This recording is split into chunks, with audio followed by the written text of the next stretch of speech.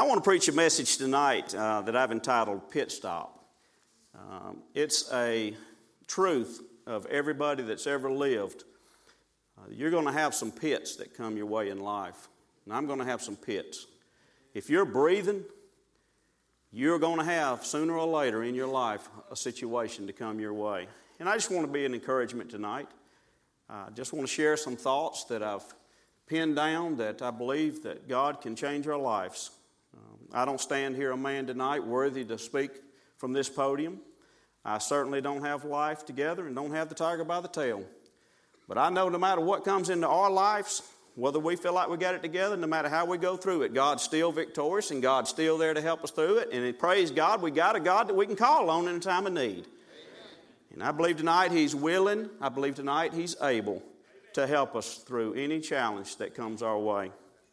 Just imagine for a moment that you're leading the race.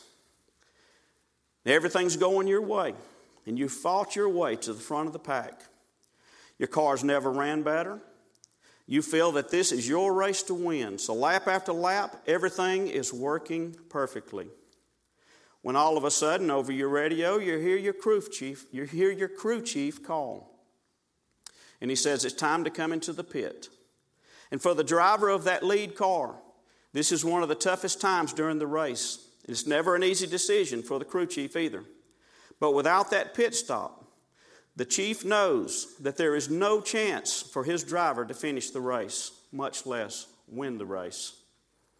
You see, a pit stop for the short term, it'll take the driver out of first place, and it'll send him to the back of the pack often. But late in the race, because of his faith in the crew chief, it pays off.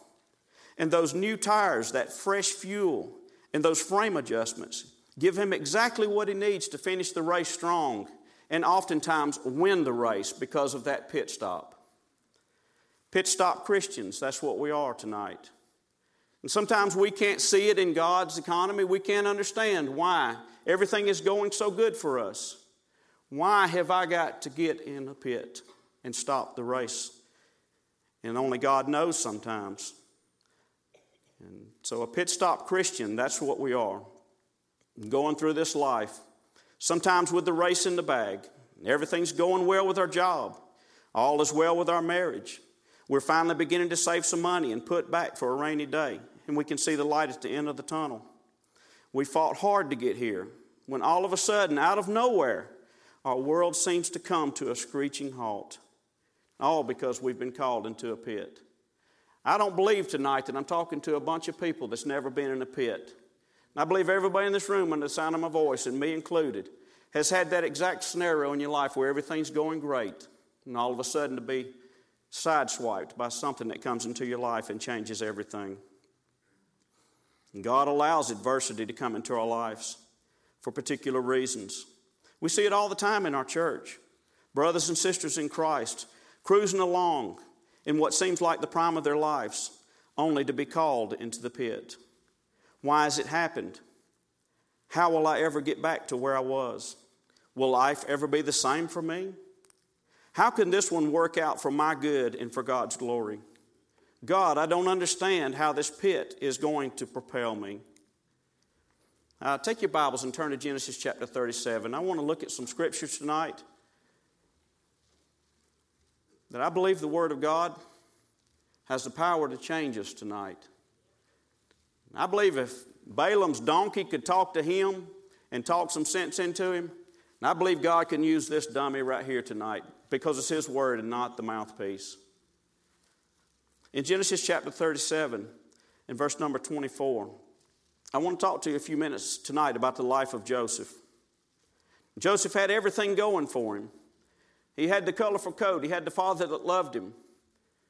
He was a young man that was respectable. And in the Scriptures, the Bible, if you study the Scriptures, you will see that there is no recorded incident from Genesis 37 to Genesis chapter 50 where Joseph ever dipped his colors and committed a sin. Did he sin? Yes, he was a man. Did he fail? Yes, he was in the flesh. But God chose not to record it for some reason. And I believe if you'll study the book of Genesis chapter 37 through 50 with the mindset of I'm looking at a type of Christ in Joseph, You'll see so many pictures of Christ through this young man's life. Through this young man's life, it will amaze you. And in Genesis chapter 37, verse number 24, it says, they took him and cast him into a pit, and the pit was empty, and there was no water in it. Let's pray. Father, thank you for your word tonight. I thank you for the power it has to change our lives. Lord, I thank you tonight that we have the honor to get around it and share some thoughts and gain some insight and even get some hope, Lord, throughout the stretches of life where it seems difficult and tough. Lord, I pray that again, through this young man Joseph, that you'll inspire us. I pray you'll encourage us along the way. Use your word to do it, I pray. In Jesus' name, amen. Joseph had 10 brothers. They hated his guts. I don't know how else to put it. They despised him. They loathed him. They hated the sight of him coming. They hated to hear about his dreams. Because see, he had a vision in life. He wasn't a go-nowhere person. He was going somewhere in life, and he wasn't ashamed of where God was going to take him one day. And he shared his dreams and his visions, and because of it, his brothers, they hated him. They despised him. They rejected him. They conspired how to get rid of him, and ultimately wanted him dead and out of their lives completely. See, Joseph had a mixed family. In his family, there were 4 mothers. There were Rachel and Leah, and then there were Bilhah and Zilpah, 2 handmaids. And from these 4 women came 12 children. And Joseph has one true brother out of the mix, and his name is Benjamin. These other 10 brothers, they've got mixed mothers. And in this broken family, for whatever reason, God chose to rest his spirit upon this young man and use this man throughout his life to change history as we know it. You take a close look at the wording in Genesis chapter 37, verse number 24, if you still have your Bible open. It says that Joseph was cast into the pit. That means they took Joseph by the arm and the leg after they beat up on him. And they're off in this far land of Dothan, way away from the safety of Dad and Mom. And they beat on him, and they took this young man, and the Bible says they cast him into the pit. Now that pit was possibly 15 to 20 feet deep, with a 3 or 4 foot mouth opening on it, shaped like a pear on the inside, like a cistern to hold water in times of drought. And the Bible says they cast him into that pit, and it goes on to say the pit was empty. There wasn't anything in the bottom of it. There was no water in it. Now I can only imagine that it hurt when Joseph hit the bottom. I don't think God chose to write that in there for no reason. In this deep pit with no cushion in the bottom of it, this young man hits the bottom of it, and I don't know what pain he suffered in those hours that follow. But I know he could hear his brothers up above. We're going to leave him in there and let him starve to death and let him die. We'll never have to see him again. And praise God for one of the brothers that said, no, let's don't leave him in there and let him die. And praise God for the Midianites that happened to be passing by, because the brothers came up with another idea. They're headed to Egypt. And if we take our brother and we pull him up out of there and sell him to those folks, we'll never see him again. He'll be out of our lives forever. I imagine it hurt when he hit bottom. I imagine that there were struggles in there. I think he probably got thirsty in there after the fight that he had with his brothers, trying to just save his own life. Can you imagine the struggle and the energy that he must have used up in those moments before being cast into that pit? Now the sun's beginning to set and he's down there all alone. Isn't that like the pits of life when everything's going good and all of a sudden you find yourself in pain? It's just like that. Life took a turn and all of a sudden you're in the bottom of a pit. God allows those in our lives. And sometimes that's hard to understand. I think Joseph probably would agree with the psalmist in Psalm 63:1. The psalmist said, O God, thou art my God. Early will I seek thee. My soul thirsteth for thee. My flesh longeth for thee in a dry and thirsty land where no water is. We're talking about the psalmist here that's close to God, that had one of those stretches in his life. And that tells me we're all going to have these stretches where we are much like Joseph in the pits. Little did anybody know, including this Joseph himself, that 13 years later, that pit stop was preparing Joseph to finish strong late in the race. If you look at Genesis chapter 37 and verse 28, Those Midianites didn't even know it. But they were not just drawing a young man out of that pit. They were drawing water out of that well. They weren't drawing a slave. They were literally drawing their own livelihood out of that well. Look at Genesis 37:28. It says, "Then there passed by Midianites, merchantmen, and they drew and lifted up Joseph out of the pit. And they sold Joseph to the Ishmaelites for 20 pieces of silver, and they brought Joseph into Egypt." Now that pit may have been empty and dry before Joseph went in it, but it became full of water when he hit the bottom, life-giving water. And you'll understand in a few minutes, I believe. You see, God is going to use Joseph to satisfy every hungry and every thirsty person in the whole wide world. Not too far down the road. Nobody knew it that day, but that well was overflowing with life. That pit was full of millions and millions of pounds of grain. That pit was full of millions and millions of gallons of water. Those brothers have no idea what they just sold. On one day, in about 22 years from this very moment, they will come back to this hated brother, this pitted Christian, desperate for food and water. You see, and Joseph's 17 years old at this point. He's fixing to go through a 13-year span of being in a pit of life. And after that 13-year span, he's going to be called out by Pharaoh himself. And he's going to interpret a dream. And Pharaoh's going to make him the governor of the land. And Joseph's going to change everything. And everybody in the known world is going to have to come to him, including the Midianites that bought him, including the brothers that sold him. Every person will have to come to this man for food and water. If you fast forward, you take a glimpse at the new life of Joseph for just a moment when he was pitted. He's transported to Egypt and he's sold as a common slave on the auction block. He's bought by Potiphar and he's forced to be a slave for the next 11 years. He must completely learn a new language, a new culture, a new dress code, and from there, he'll be lied about and falsely accused by Potiphar's wife. He'll be imprisoned for crimes that he had not committed. He'll spend at least a season in the dungeon. And then he'll meet Pharaoh's butler, who's in trouble himself, who gets cast into prison. He'll interpret a dream for the butler. The butler will go back to work for Pharaoh. And Joseph will simply say, "Remember me when you go back." And tell him, "I'm down here, I've been falsely accused, and you can help me get out." And guess what the butler does? Forgets. He forgot to remember. And because the butler didn't help him out, Joseph spends 2 more full years in that prison house. Now, I don't think that's anything that really is... we're not immune to that same thing happening to us. Some of you right now are in a long stretch of a challenge that happened one day in your life. And it seems like a cycle you can't get out of. And it's like we have to learn how to live again sometimes in this new normal because something's coming to our life. Doesn't that remind you, though, of what Joseph went through of Jesus? The one himself who had to endure the pit stop called earth? Hated and rejected by his own brothers, the Jewish nation?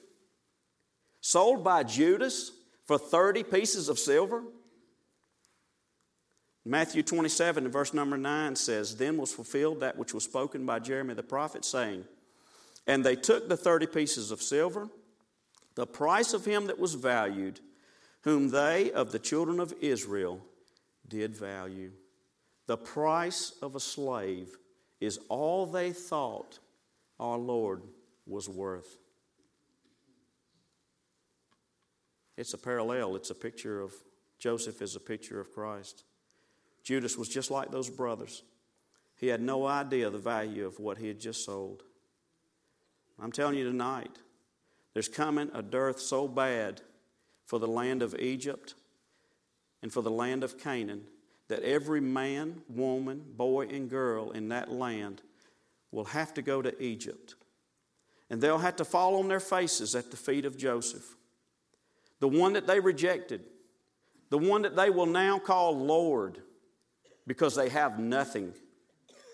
And they will beg for their very lives in search of a meal and some life-giving water. Romans 14, verse 10 and 11 says, But why dost thou judge thy brother? Or why dost thou set at naught thy brother? For we shall all stand before the judgment seat of Christ. For it is written, As I live, saith the Lord, every knee shall bow to me, and every tongue shall confess to God. I think what got Joseph through some of those stretches after he was cast in that pit and sold into slavery. He had had a dream so vivid in his mind that the sun and the moon and 11 stars would one day bow down and worship him. And he also knew that God had given the interpretation of that dream to him when he had the dream and woke up the next morning. And it meant that one day his father and his mother and his 11 brothers would come and bow down to him. Did he understand it all? No. Did he believe it? Yes. I think he never lost sight of it. And because he had that vision and he had that dream, he stayed true to the man of God that he was designed by God to be through it all. And sometimes you and I may not understand the problems of life, but God's given us His Word, and He's given us certain promises in there that we can hold on to through the tough times of life and say there's going to come a day when the sun's going to rise again and I'm going to be okay. Joseph was 17 when he was cast in the pit.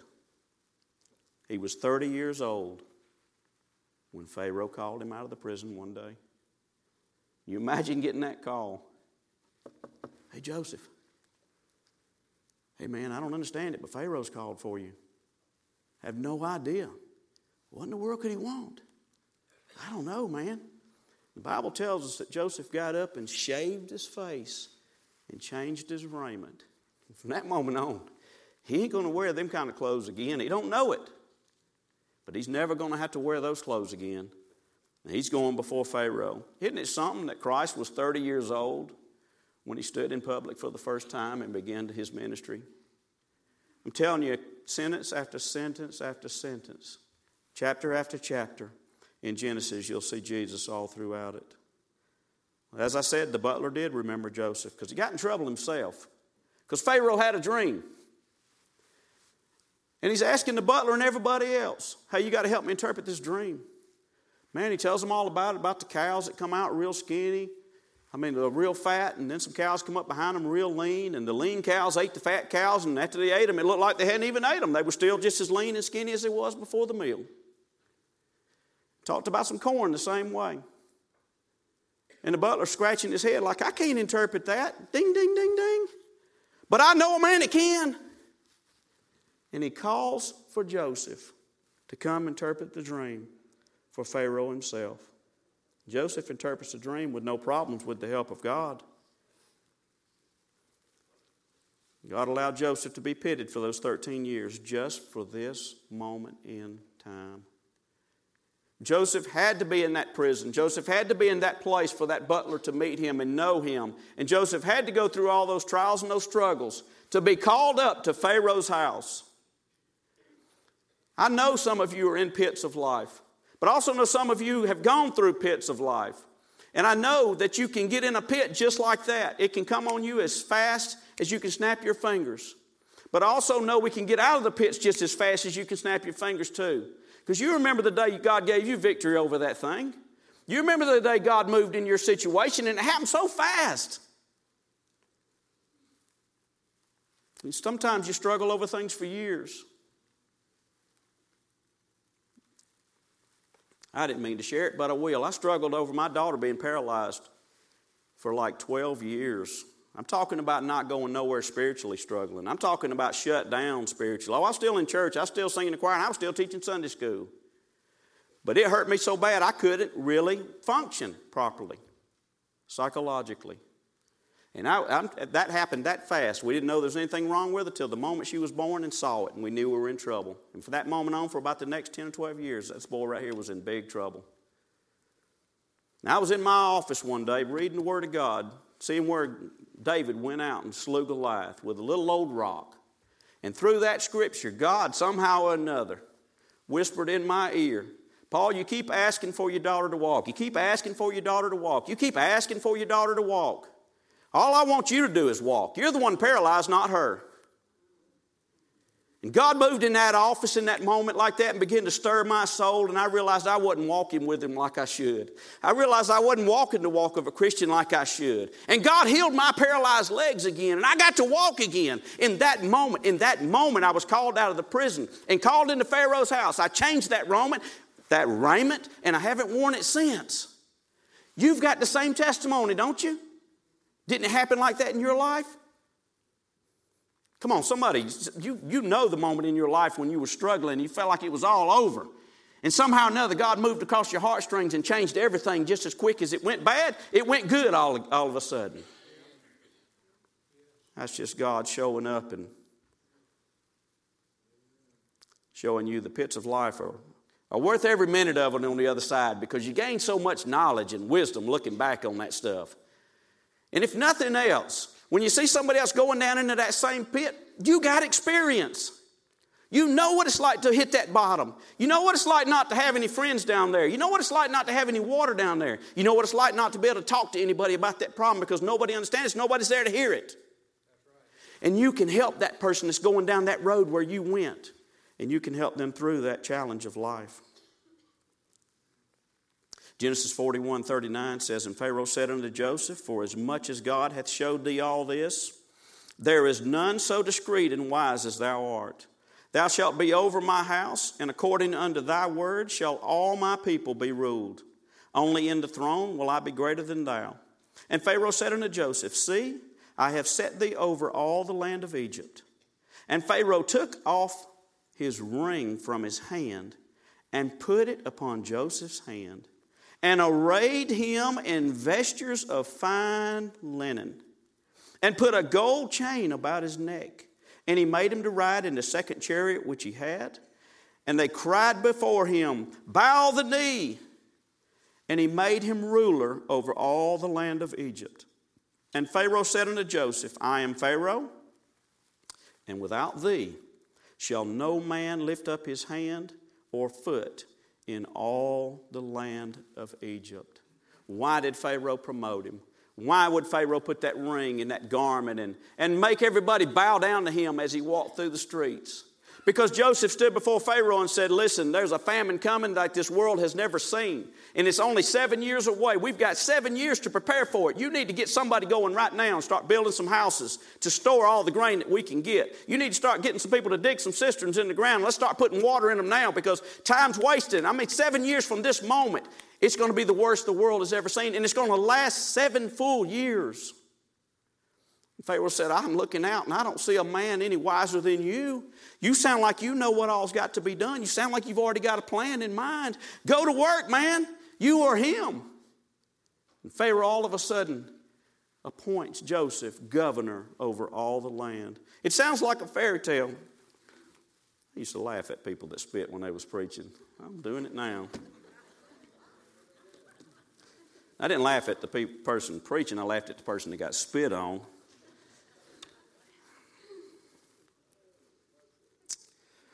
Oh, me. So, Joseph, you're the man. Get it done. Look at Genesis 41 and verse 49. I told you earlier, those Midianites drew Joseph up out of that well. They thought they were drawing a Hebrew slave out of that well. In fact, it wasn't worth but 20 pieces of silver. They went and they sold in the Potiphar. I don't know how much they got. If they doubled the money, he still sold too cheap, don't you think? Because they didn't just draw a boy up out of that well. They drew a bunch of grain and they drew a bunch of water up out of there. This verse says, And Joseph gathered corn as the sand of the sea, very much, until he left numbering, because it was without number. This man built so many storehouses to store grain in. They were numbering it all. They were counting every pound that went in these storehouses. It got to the point where it was so much they couldn't even keep count of it. I like this quote. I tell the children all the time on Wednesday nights, don't belittle the power that's contained within you. Because God's going to do something great with one or all of you if you'll allow Him to work through you. And this is the simple quote. Any man can count the seeds that are in an apple. no man can count the apples that are in a seed. When you hold an apple, before you eat it, you realize within that apple there's 10 seeds. You plant those seeds. Within about 3 years, you could service the world with the apples that come from those seeds. I'm telling you tonight, each one of us is full of seeds that God only knows how much is contained in one of those seeds called potential. And you and I can walk out this door tonight and we can be defeated by the situations of life, and we can let it beat us down, and we can spend 10 or 12 years acting like that. But the moment that we decide, God, you use me right where I'm at, and you'll find that seed will start producing a plant. And when that plant starts producing fruit, and that fruit has its own seeds in it, God begins to multiply our situation, our life, and begins to bless others because of what we're toting around with our problems. Look at your pit like a planting spot for your seed. You see, Jesus said in John chapter 12, verse 24, "Verily, verily, I say unto you, except a corn or except a grain of wheat falls into the ground and dies, it abides alone. But if it dies, it bringeth forth much fruit." So you and I have got to understand sometimes when we're thrown into that pit that seems so lonely, maybe it's just soil that God is putting us in for a few moments or a few weeks or a few months or a few years or a lifetime to be able to produce and bless others. Paul said, "I am crucified with Christ, therefore I no longer live, but Christ liveth in me." Genesis chapter 41, verse 54 through 57. The 7 years of dearth began to come, according as Joseph had said. And the dearth was in all lands, but in all the land of Egypt there was bread. And when all the land of Egypt was famished, do you notice all the alls in these verses? And when all the land of Egypt was famished, the people cried to Pharaoh for bread. And Pharaoh said unto all the Egyptians, "Go unto Joseph, what he saith to you do." And the famine was over all the face of the earth. And Joseph opened all the storehouses and sold unto the Egyptians. And the famine waxed sore in the land of Egypt. And all countries came into Egypt to Joseph for to buy corn, because that the famine was so sore in all lands. This is a worldwide emergency. Nobody knew it was coming. Except about 22 years earlier, Joseph tried to tell some brothers through a vision and a dream he had, and they wouldn't have anything of it. Let me put it like this. Those brothers saw an empty pit with a nobody in the bottom of it, while God in His mercy and grace saw a well springing up with life-giving water. And that's what God saw in the bottom of that well. He saw brothers that would need food and water one day, and He spared Joseph for them. And what a picture of Jesus we see.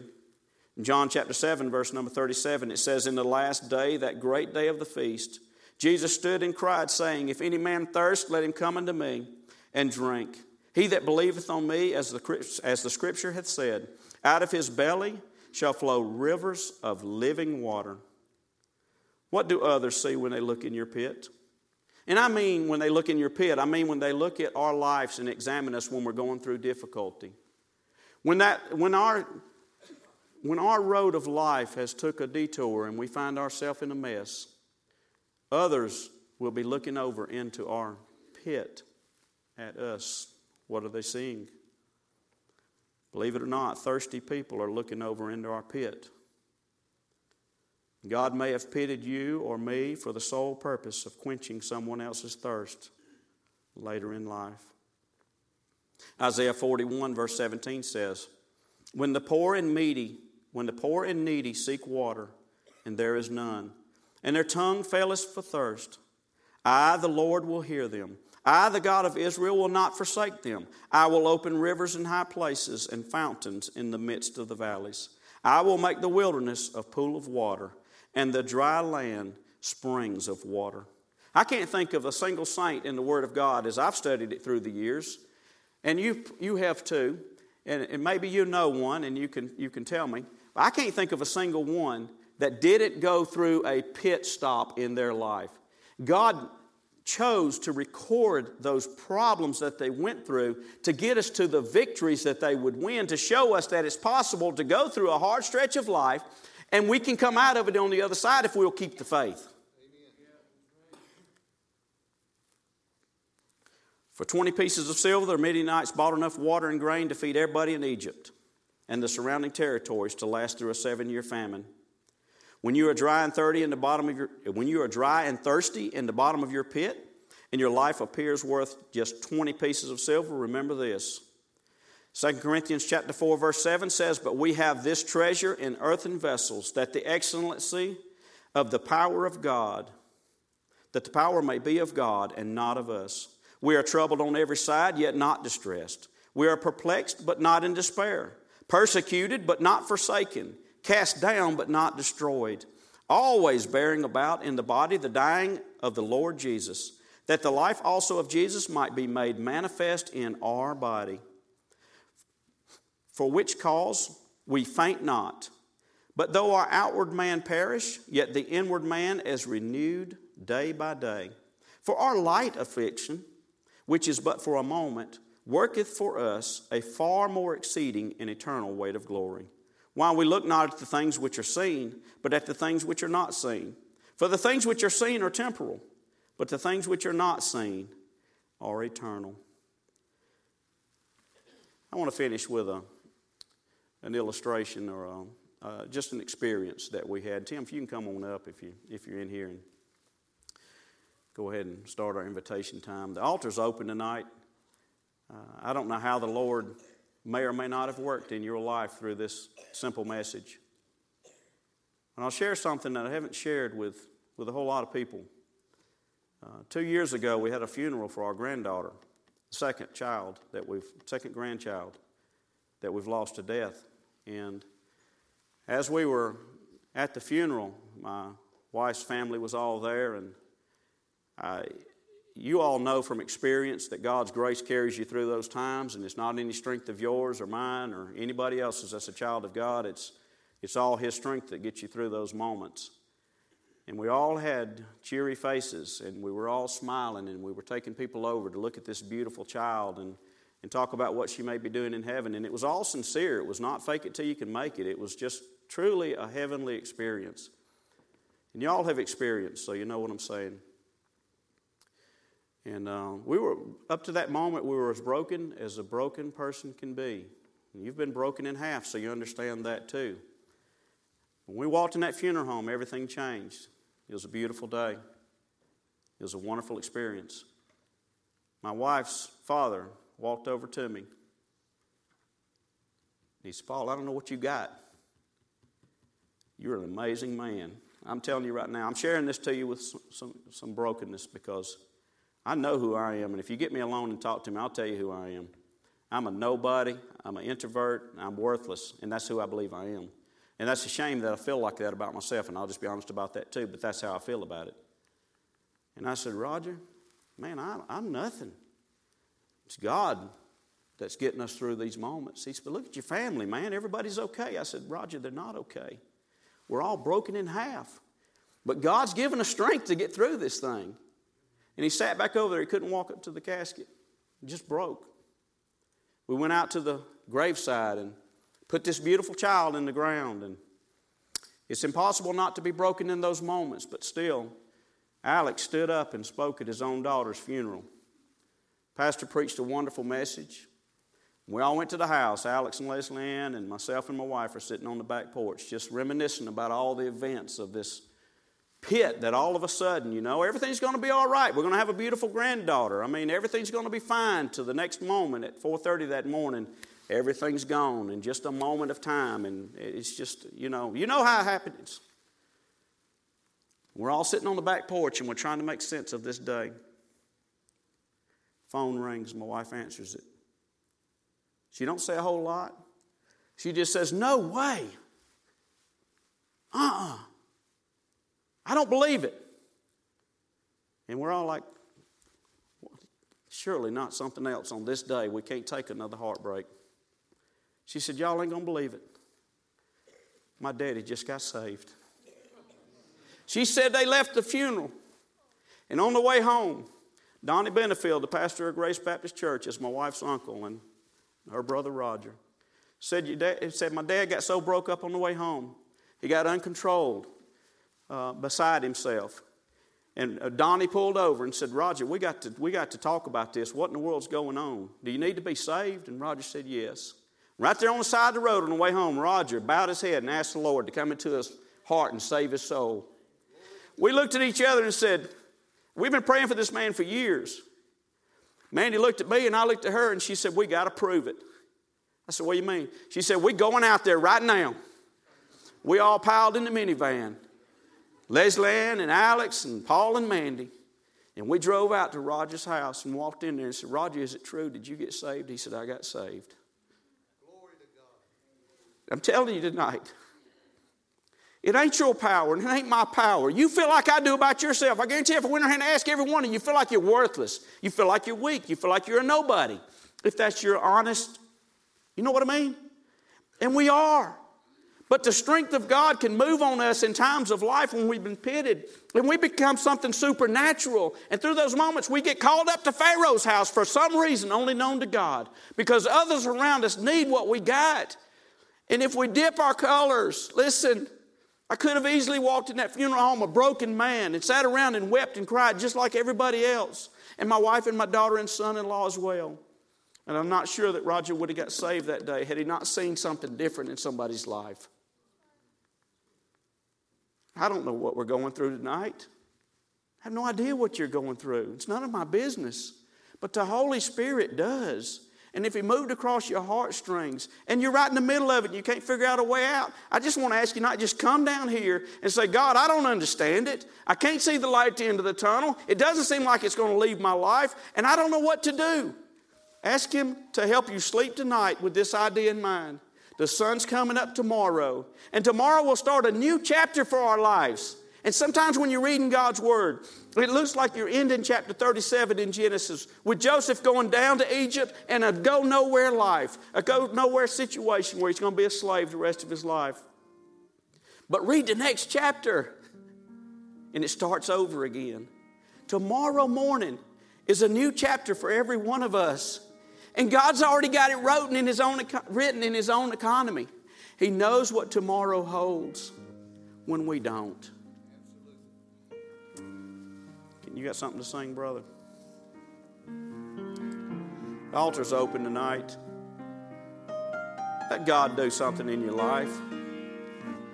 Hey, if you come out of one of those pits and you've seen what victory tastes like, it's a good opportunity to come down here and say, God, I've told everybody else how good it was to come out of that, but I forgot to stop and tell you thank you. And sometimes we're guilty like the butler was. We got out of our prison, but we forgot to say thank you. And God's moved in your life. Can't think of a better moment in time to say thank you. I also want to challenge us tonight. Lately I've been looking